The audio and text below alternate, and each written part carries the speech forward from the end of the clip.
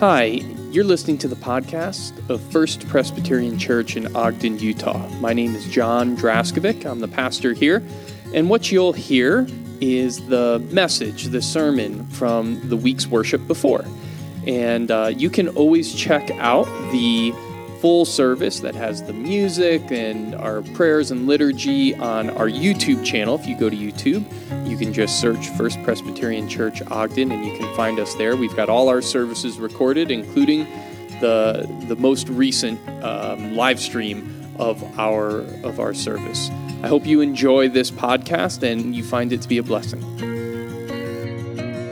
Grace and peace to you, my friends, in the name of our Lord Jesus Christ. Welcome to the podcast for this Sunday's worship, which was August 20th, and we're going to be looking at the whole of John chapter 9. It's one long narrative, one long story about an interaction between Jesus and a man who was born blind, and he heals him. And this is the story where Jesus spits in the mud and makes this kind of muddy saliva paste. Which, yeah, let's be honest, it's a little gross, but it's part of the story. And he puts it on his eyes, and he tells him to go and wash, and he is healed. And then we find out that this happened on the Sabbath. And so now some of the Jerusalem Pharisees, the kind of really kind of stringent religious folks, they approach the man. There's an interaction between the man who is healed and the Pharisees. There's an interaction between the man's parents and the Pharisees, and then they call the man himself back in, and then ultimately Jesus interacts with the man. It's great. It's a great story. You should go and read John chapter 9 before you listen to this if you have some time, just so that you're kind of set up for it.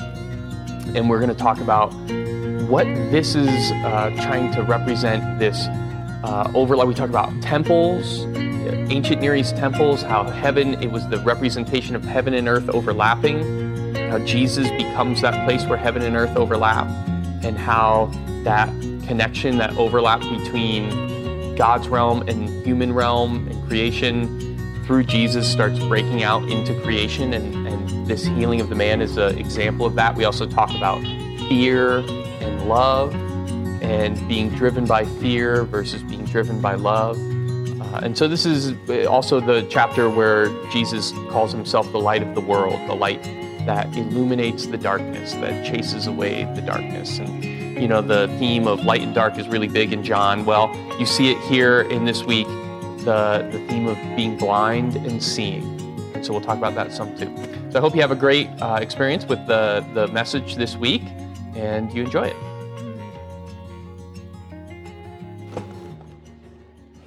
Let's join our hearts together in prayer.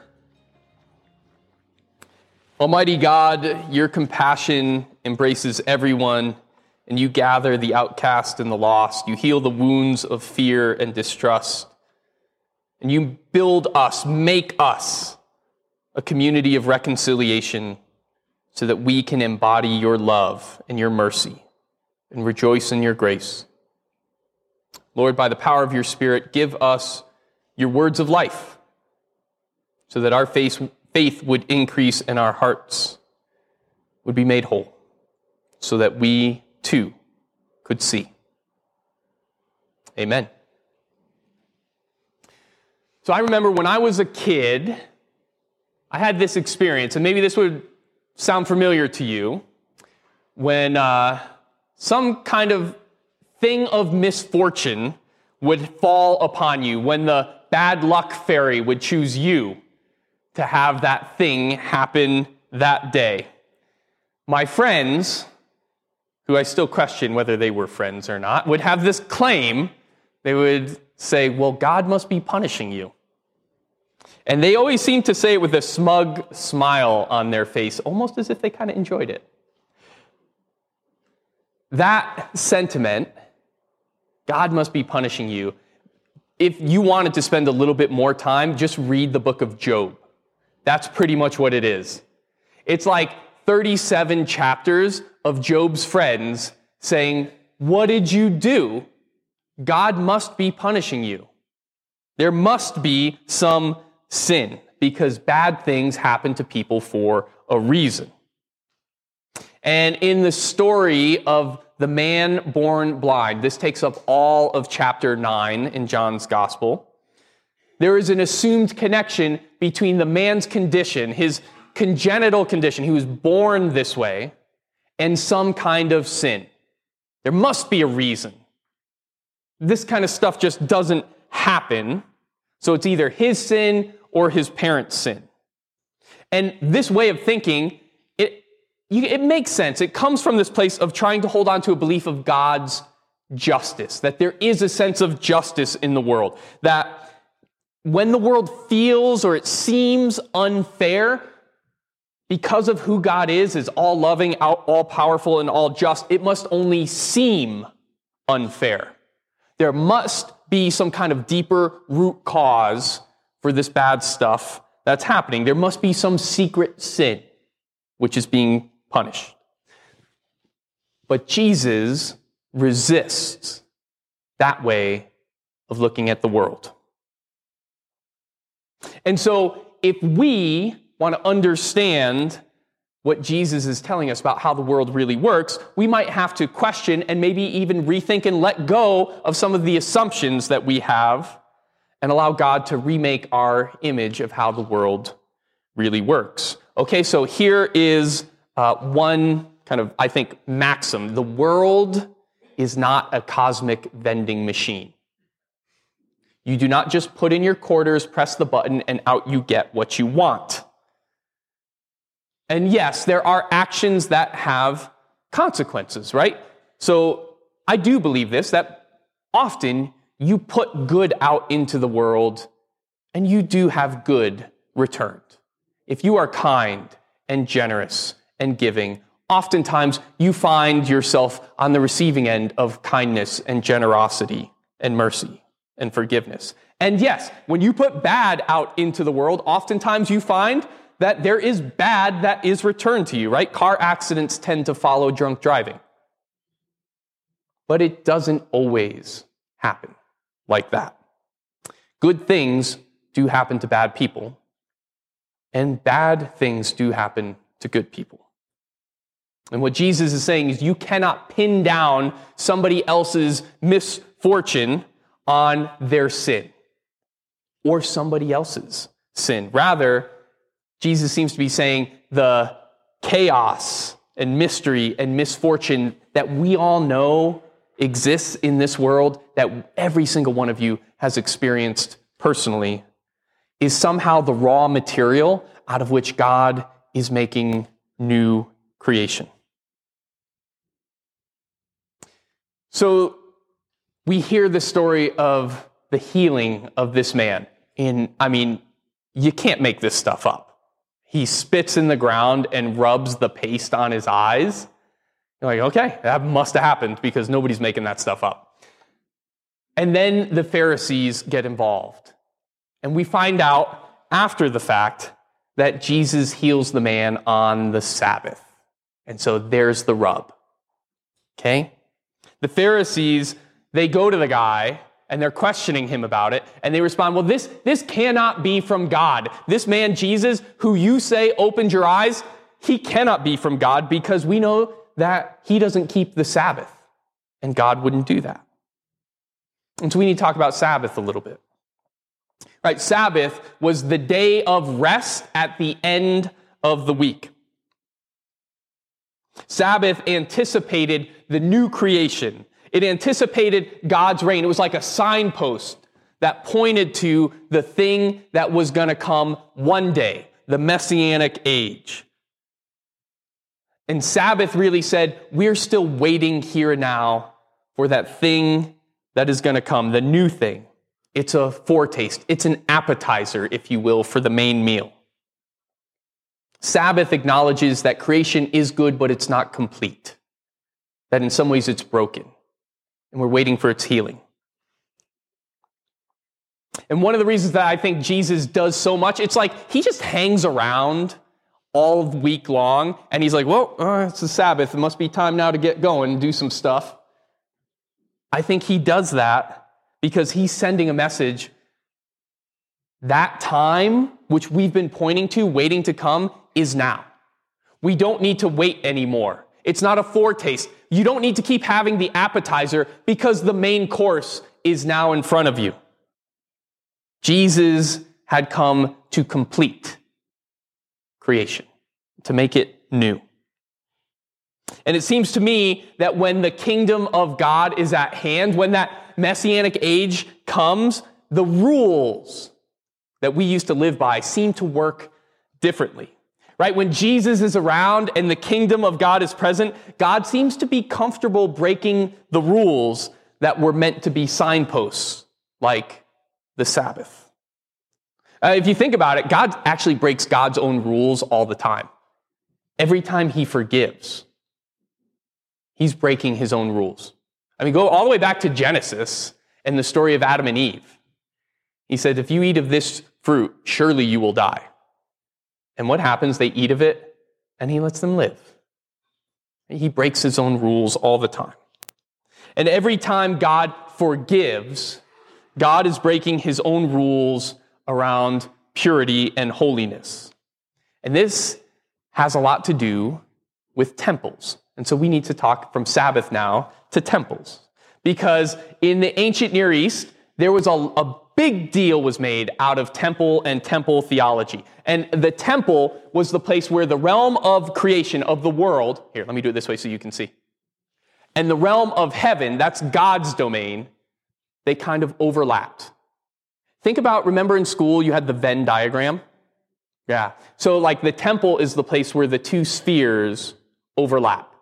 It was like the axis between heaven and earth. It was the place where God's presence was most full. They had just been at the temple in Jerusalem, and now Jesus had left. And so what Jesus is saying when he is talking about temples, he refers to himself as the temple, is that he is the place where heaven and earth overlap. It's not some building anymore, it's him, his presence. If you want to be as close to God as you possibly can, you hang out with him. And the things that he does and the things that he says are what it looks like to inhabit that place where heaven and earth overlap. This is what new creation looks like. And so when Jesus heals this man who had been born blind, when he rubbed that slimy spit saliva on him and he sent him to wash, this is a moment when God's truth and the good creation come together. It's like new creation is breaking out of that overlap and starting to infect and invade creation, the earthly sphere. And the Hebrew worldview had this way of thinking about this overlap, that temple place, right? Because the goal, in the beginning, God wanted to be with his people. And the goal is to allow God to be, again, once with his people. That's what happens at the end of the story in Revelation. Well, all throughout is the story of Israel trying to be in God's presence. Remember when they're wandering in the wilderness? They say, please, Lord, don't send us out there without your presence. We can't go without you. If we do that, the other nations will kill us. Because to be in God's presence, you are living in God's shalom, his peace, his wholeness. Shalom was when the world was made right. And God's presence, God's shalom, brought the world into focus. It made things how they were supposed to be. Because right now, the idea is things are a little fuzzy. They're a little out of focus. It's like when you're looking through a lens of a camera and it's not quite right. And you kind of make it out, but it's not really sharp. But then, at that point, everything will snap into focus. And they believed that God's holiness, God's presence, demanded that if you were going to be around it, you had to be pure. And that's why purity is a big deal in the Hebrew scripture, and trying to avoid impurity. That's the whole book of Leviticus.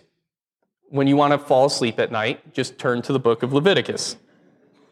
And in their mind, impurity was like a disease. It could spread. And so impurity was passed, like if you touched something that was impure, you became impure. And if you were impure, you could not be in God's presence. And so they had mechanisms for how to get rid of that impurity. In Jesus, the direction of that mechanism gets reversed. It works the other way around. Rather than impurity spreading, and making other things impure, guess what happens? His purity spreads, and anything that he touches moves out into the world. That becomes the good disease. Jesus' holiness, the shalom, the kingdom of God starts invading and infecting the rest of the world. And so when Jesus heals this man who was born blind, it's one of those acts of his holiness and his goodness and God's shalom and the new creation moving out, spreading like a good virus into the world. And that man, I don't know if you caught it, was so different after he had been infected with new creation, after he had been healed, after his eyes had been opened. People didn't recognize him. They didn't even know who it was.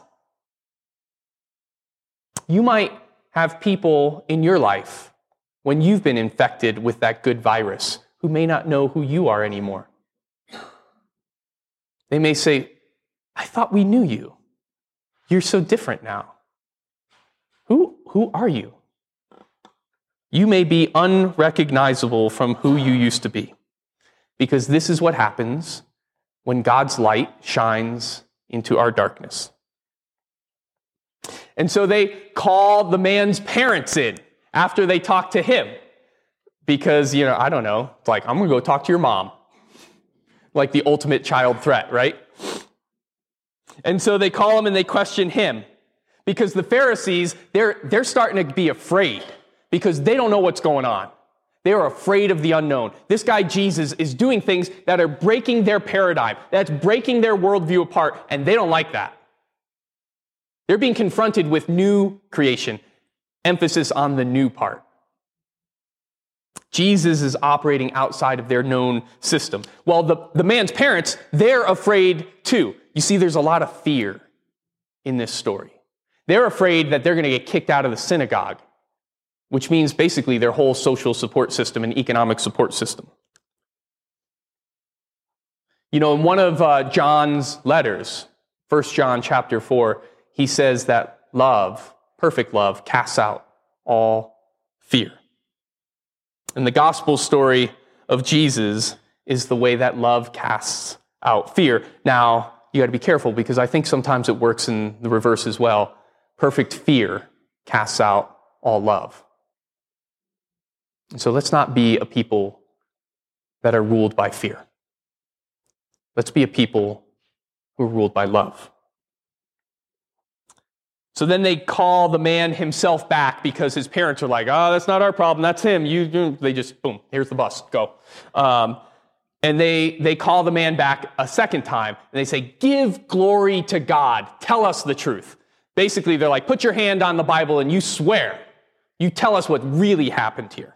Because their assumption is that Jesus was a sinner because he broke the rules. Therefore, if you've been healed, it was God's work. It had nothing to do with this Jesus guy. But John is trying to get us to see the irony here, right? The man who was born blind is giving glory to God.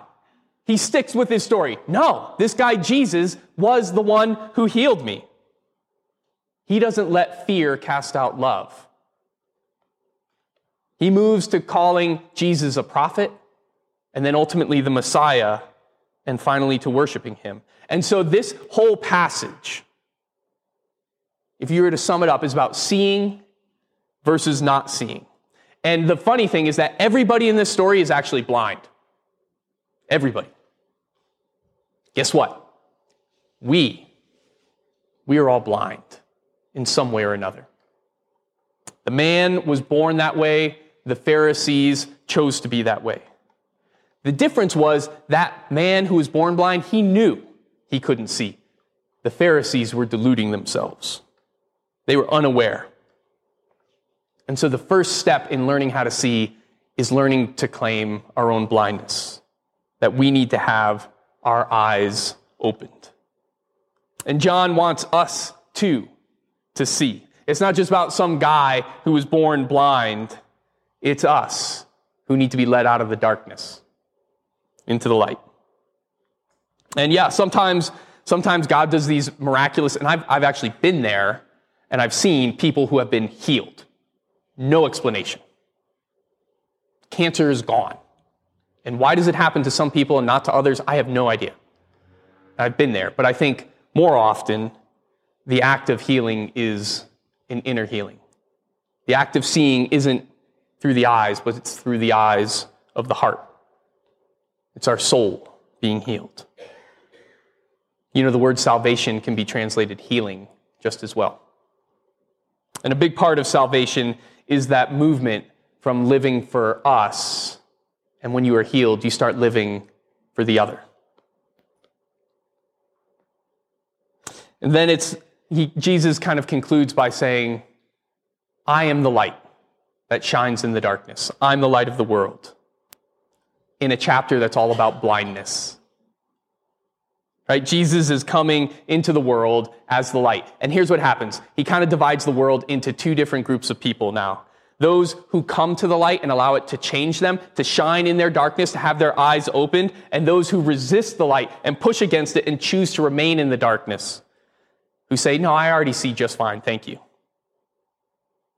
And so this chapter kind of ends with a great irony that the man who was born blind is healed, and Jesus' accusers claim to be the ones who can see but are blind.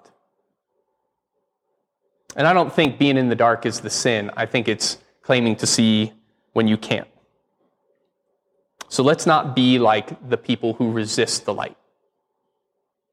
Let's not be like people who live out of fear, because maybe God is more mysterious than we realized. Let's be the people who welcome the light to shine into our darkness, asking God, help me see. Open my eyes, Lord. Help me to choose love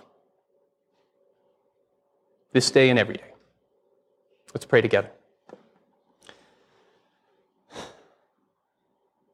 Lord, help us to continue to look to Jesus so that we can be sure we are standing alongside the man who was born blind,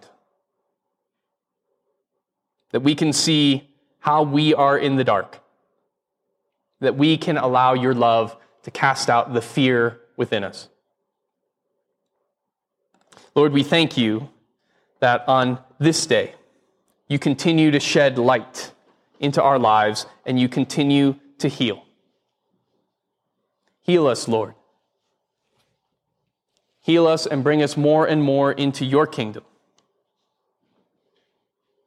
so that we may participate in that good virus that is infecting the world for the sake of how things are meant to be.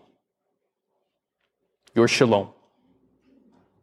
We pray all this in the name of Jesus, our Lord and Savior. Amen. As always, thank you for spending your time with us here at First Presbyterian Church. We are located at 80 28th Street, and we worship on Sunday mornings at 10 o'clock. And if you're in the neighborhood, we'd love to have you join us. And if you can't be in the neighborhood, but you'd like to participate more broadly, you're welcome to go to our YouTube channel. You can just pop in First Presbyterian Church Bogdan into the YouTube search bar, and our live tab there has all of our worship services, so you can participate more fully that way with the music and the liturgy. And on the first Sunday of the month, we have communion, so you can participate from a distance that way as well. And of course, as always, if you feel called to financially support the ministry here at First Pres, I invite you to go to our website and you can give that way, www.fpcogden.org. Well, thank you for spending your time. Thank you for supporting us, and may God's light continue to shine in your world and you take it out with you wherever you go.